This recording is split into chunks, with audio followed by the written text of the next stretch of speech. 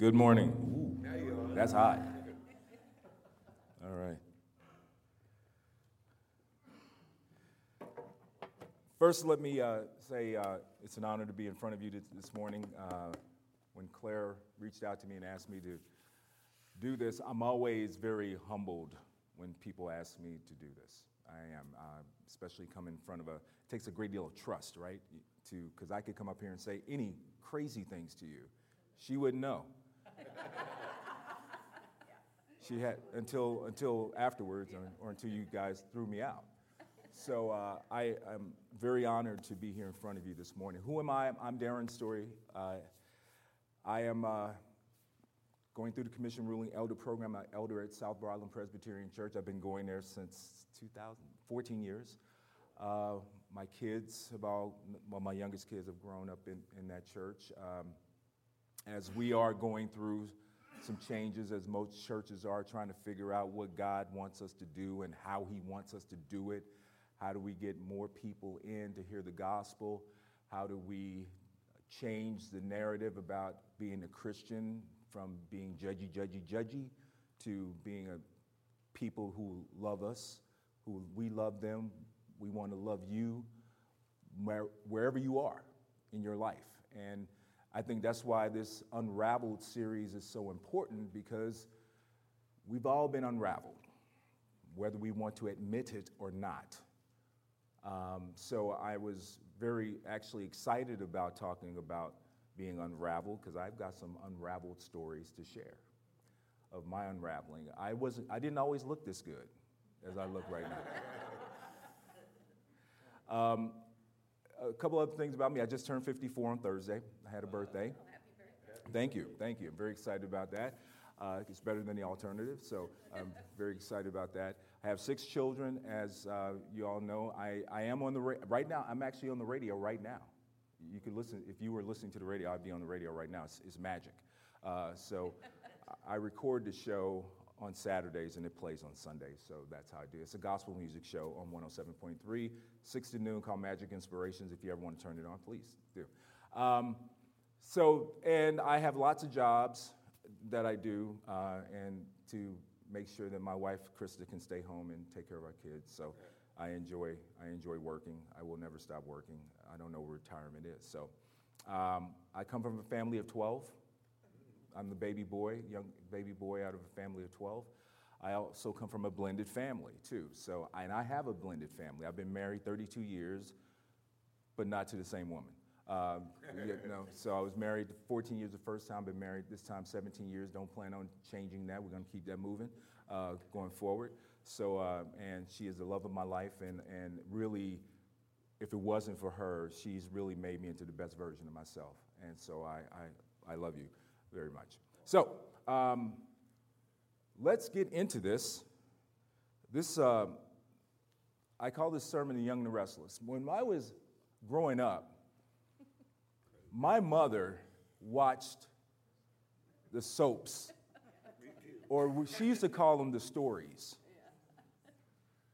And I can almost remember the lineup. It started with The Love of a Life, and I think it was A Search for Tomorrow, and then The Young and the Restless, All My Kids, As My Stomach Turns, and The Guiding Light, right? And but The Young and the Restless was the one that I really connected to, because that's when I began to understand what these things were. It started in 1973. I was 8 years old.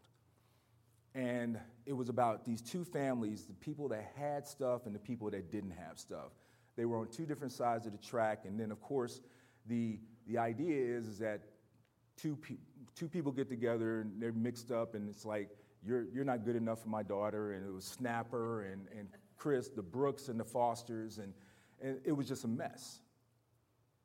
And so when Claire asked me about this unraveling thing, one of the first things that came up to me was, the original soap opera, David and Bathsheba. So I'm going to read from 2 Samuel chapter 11. Now, all of this is not in your bulletin, but I'm reading the whole chapter. In the spring, at the time when the kings go off to war, David sent Joab out with the king's men and the whole Israelite army. They destroyed the Ammonites and besieged Rabbah, but David remained in Jerusalem. One evening, David got up from his bed and walked around on the roof of the palace. From the roof, he saw a woman bathing. The woman was very beautiful, and David sent someone out there to find out about her. The man said, "She is Bathsheba, the daughter of Eliam, and the wife of Uriah the Hittite." Then David sent messengers to get her. She came to him, and he slept with her. Now, she was purifying herself from her monthly uncleanliness. Then she went back home. The woman conceived and sent word to David saying, "I am pregnant." So David sent this word to Joab, "Send me Uriah the Hittite." And Joab sent him to David. When Uriah came to him, David asked him how Joab was, how the soldiers were, and how the war was going. Then David said to Uriah, "Go down to your house and wash your feet." So Uriah left the palace, and a gift from the king was sent after him. But Uriah slept at the entrance of the palace with all the master's servants and did not go down to his house. David was told Uriah did not go home. So he asked Uriah, "Haven't you just come from a military campaign? Why didn't you go home?" Uriah said to David, "The ark and Israel and Judah are staying in tents, and my commander Joab and my lord's men are camped in the open country. How could I go to my house and eat, drink, and make love to my wife? As surely as you live, I will not do such a thing." Then David said to him, "Stay here one more day, and tomorrow I will send you back." So Uriah remained in Jerusalem that day and the next. At David's invitation, he ate and drank with him, and David made him drunk. But in the evening, Uriah went out to sleep on his mat amongst his master's servants and did not go home. In the morning, David wrote a letter to Joab and sent it with Uriah. In it, he wrote, "Put Uriah out in front of the fighting, where the fighting is fiercest. Then withdraw him so he will be struck down and die." So while Joab had the city under siege, he put Uriah at a place where he knew the strongest defenders were. When the men of the city came out and fought against Joab, some of the men in David's army fell. Moreover, Uriah the Hittite died. Joab sent David a full account of the battle. He instructed the messenger, "When you have finished giving the king this account of the battle, the king's anger may flare up, and he may ask you, 'Why did you get so close to the city to fight? Didn't you know they would shoot arrows from the wall? Who killed Abimelech, son of Jerub-Besheth? Didn't a woman drop an upper millstone on him from the wall so that he died in Thebez? Why did you get so close to the wall?' If he asks you this, then say to him, 'Moreover, your servant Uriah the Hittite is dead.'"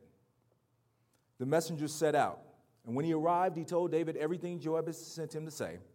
The messenger said to David, "The men overpowered us and came out against us in the open, but we drove them back to the entrance of the city gate. Then the archers shot arrows at your servants from the wall, and some of the king's men died.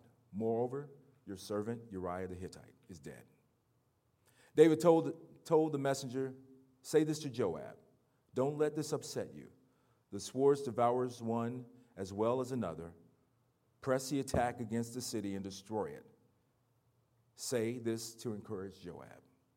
Then Uriah's wife heard that her husband was dead. She mourned for him. After the time of mourning was over, David had her brought to his house, and she became the wife and bore him a son. But this thing that David had done displeased the Lord. This is the word of the Lord. Oh my God. David, a man after God's own heart, loved the Lord. His love for the Lord is above reproach. The 23rd Psalm, if you don't know any other verse in the Bible, who doesn't know the 23rd Psalm? Unbelievers know the 23rd Psalm. The Lord is my shepherd, I shall not want. So I told you about the soap operas, right? And my mother watched these soap operas. The cast of the soap operas, you probably know them. Put the slide up here. You probably see these people. Who watched The Young and the Restless? You can tell the truth. Look at them. Victor, Nikki, Mrs. Chancellor, Jack Abbott, Paul. We know and love them. We love to watch their lives unravel. Every day, Monday through Friday. And we watch these people do this, and it gives us entertainment. But think about what just happened in Samuel. David saw something that he wanted because, Victor Newman, he likes to wield his power, right? Jack Abbott likes to wield his power. David wielded his power at that time. He was king. He's the only person in that town that if he saw anybody else saw Bathsheba would have said, no, thank you. But it's David. That one decision that he made created a domino effect for the rest of his life. The son, remember, grew up and tried to kill him. The son, out of that adulterous relationship, ended up trying to kill him. He hated his father. He wanted to be king. And we celebrate unraveledness, right? In the next slide, you got a marketing slide. You see weekdays, CBS, watch Young and the Restless, watch the Young and the Stupid. Let us watch everybody unravel. We get excited about it. We advertise it.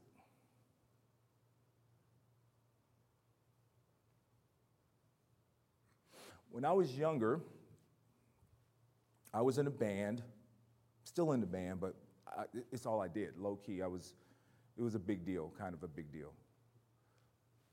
Anybody ever seen the Arsenio Hall show? Soul Train, you ever seen those shows? My band was on those shows. I performed on those shows. It was all I ever wanted to do. When I was 14 years old, the first time I got on the stage and did music, it was all I knew, this is it. God, this is what you made me to do this. And I chased that dream. And that dream came true. So what I will tell you is, if you have a dream, chase it. But understand that there can be consequences for the chasing of the dream. I was young. I was 25 with 2 kids and a wife, 2 young kids. And all of a sudden I get a call and saying, hey, you got a record deal. And all of a sudden I fly off to Minnesota to do a record, to do an album. Everything I ever wanted to do. Not only was I doing a record, but I was doing a record with some guys that I admired, Jimmy Jam and Terry Lewis. Now, let me give you some context. You may not know the names, but you've heard of Janet Jackson, right? Right? If you're my age, you grew up listening to Janet Jackson probably, and these were the guys that made her famous. And we're working with them. This is happening. That decision created a series of events that almost wrecked me. Now, we were successful as a band, but my life was tragic. I was never home. My wife at the time was not really feeling me to the point to where she got into a full-blown affair. I had my own indiscretions that I was dealing with because I'm on the road. I'm a rock star. So it's cool to do that, right? Because that's what rock stars do. I never saw my kids. And eventually, the fame and the little bit of fortune that I was experiencing left me empty. Just like David's soap opera, I was in the middle of a soap opera, making one bad decision after another so I could have what I wanted. And then justifying it that God's making my dream come true, right? Because God knew what I wanted. I prayed for this, right? And when we pray to God, we expect him to answer our prayers because we think God is Santa Claus. I believe that God allows certain things to just happen.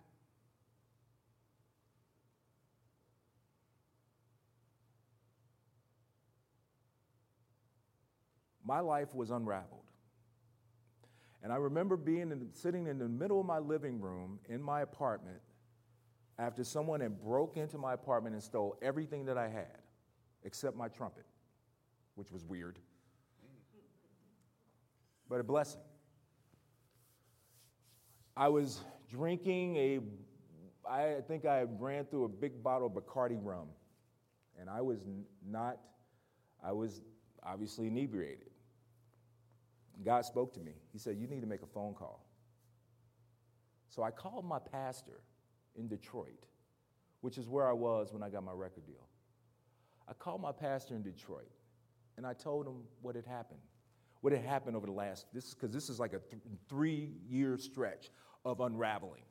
See, all this, 3 years, my life. It would be way worse than this. And I told my pastor what had happened in my life. He's like, what's been going on? And I go through it, and about an hour later, all he could say is, wow. And then he asked me, what are you doing right now? I said, I'm sitting in the middle of my living room, drunk, talking to you, with no furniture, no nothing. I have nothing. He said, can you come here to Detroit? Sure. I got nothing else. My kids are gone, my wife's gone. I got nothing. I went to Detroit, and I stayed at his mother's house. Miss Alexander, God rest her soul. She turned the heat off at night in the wintertime. I slept in the basement, the coldest room in the house. When you're sleeping in the basement, in the coldest room in the house, and it's just you got a lot of time to reflect. And that's when God and I reconnected. And then God also challenged me about my life, and he told me, you got to get out of this business. You're not ready. You can't handle this. So I left my music behind to save my family. But then God said, no, I don't want that to be the reason that you get out of the business. I need to connect with you. Reconnect with you. Your family, that's great. I think that's noble that you want to do that. But God was like, I need you and me to reconnect. See, when David was out there doing his craziness, God was patient. He said at the end, he said God was not pleased with all of David's actions, right? Everything that he did, the deceit. He had a guy murdered to cover up his mess. He tried to orchestrate a way where Uriah would have thought that baby would have been his. You see this tangled web, this unraveling that's happening. As human beings, that's our sin nature. That's what we do. When we get in trouble, we want to hide it. And then the unraveling begins. See, God said to me, I need you to stop trying to hide your mess. We're going to deal with this. And by the way, you may not get your family back. Are you still going to love me? Are you still going to follow me if I don't give you what you want? How many people struggle with that relationship with God? Okay, God, yeah, I want to follow you, but I really need you to give me this, I really need you to give me what I want. And then me and you will be good. But sometimes God is saying, no, I'm not going to give you what you want. I need you to trust me. I need you to trust me. Because when it's all said and done, when you come before me, your wife and your kids are not going to be next to you. It's just going to be you and me. Nobody's going to be there to witness for you. You're going to be judged by your actions, by your deeds, by your love. So I remember being in that cold basement and experiencing something that I had never experienced before, and that was joy. How many people have experienced joy? You know, joy is not happiness now. Joy is like when everything around you is jacked up, and yet there's a peace that God gives you that's far more wonderful than my mind could ever understand. I was like, God, okay, you may not restore my life as I know it, but I'm going to trust you. And I have this joy, even though my life is still unraveling. My life is a soap opera. I am the young and the restless. I'm doing it in real time. Yet will I trust you.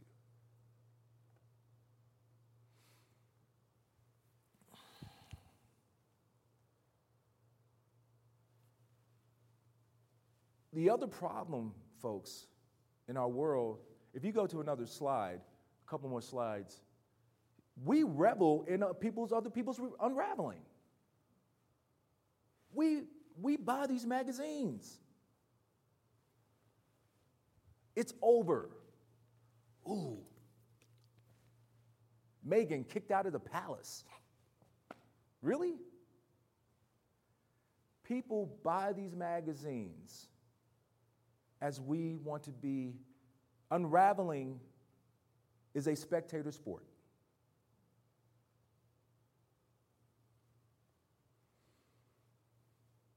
But don't let anybody look at our unraveling. We don't want that. And we need to be a church that is not afraid to let our unraveling be out front, because we know we're going to be loved in the midst of that unraveling, that we know we're not going to be judged in the midst of that unraveling.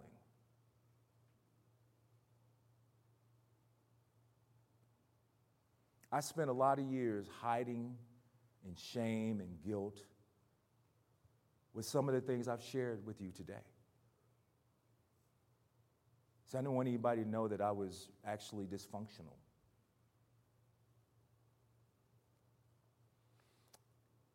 Folks, if we cannot be that way in the church, where can we be? Where can we do it at? I'm just serious. If we can't be unraveled in front of our brothers and sisters in the name of Jesus, if we can't be unraveled in front of one another, then there's really no place we can do it. We can go on Oprah.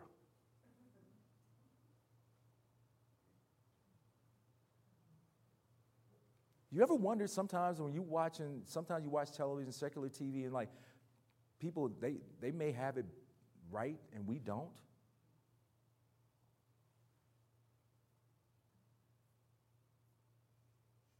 Jesus playing in the sand, drawing in the sand when they were about to stone Mary Magdalene. He just said a simple question. For anybody that hasn't done something wrong, throw the first rock. Please, be my guest. Very casual. Everybody drops their stones and walk away. She was a prostitute. Sometimes we have problems engaging people that are homeless, people that don't look like us, don't talk like us, don't sound like us. Are we Christians? What's that hymn? They will know we are Christians by our love.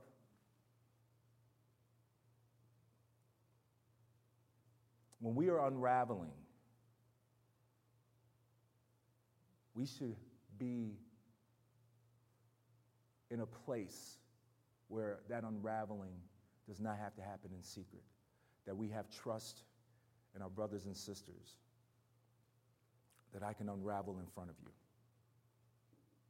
I want to share my unraveling with you.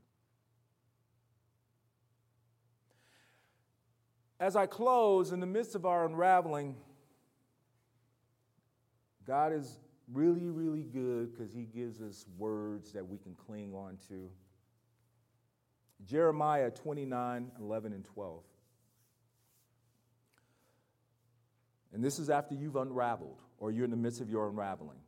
This is what God is saying to you and to me. For I know the plans I have for you, declares the Lord. Plans for welfare and not for your evil, to give you a future and a hope. Then you will call upon me and come and pray to me, and I will hear you. See, even in the midst of God already knows. God's got you. He's got you. For I know the plans I have for you. We don't know nothing.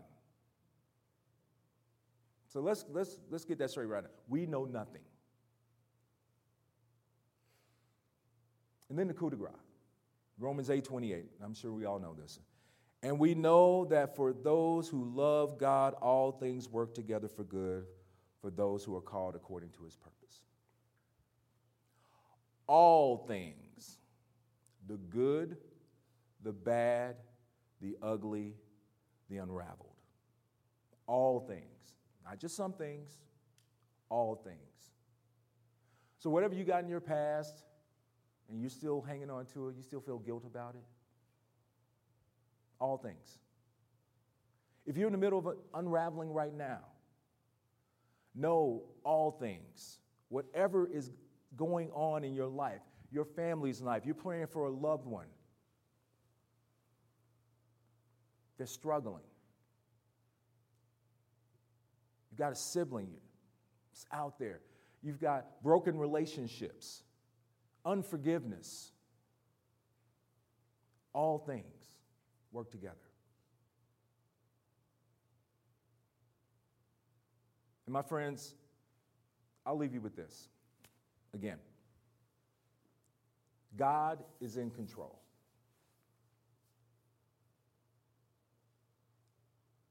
We say that all the time. It's like when people say, how you doing? I'm blessed. I'm so blessed. Life's unraveling. And then we say, God is in control. I stand here today because God is in control. During that time in my life, there was even a time where I thought I didn't even want to be here anymore. When I had lost everything, I was like, God, people would be better off without me. I can stop hurting people. Put myself out of my misery.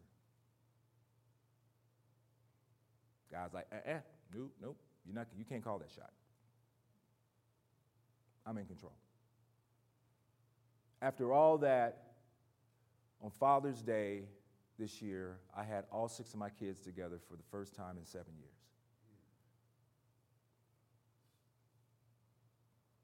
Grandchildren running around.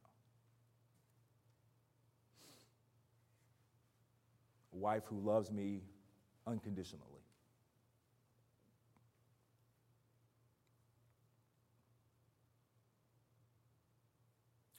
The unraveling is hard when you're in the middle of it.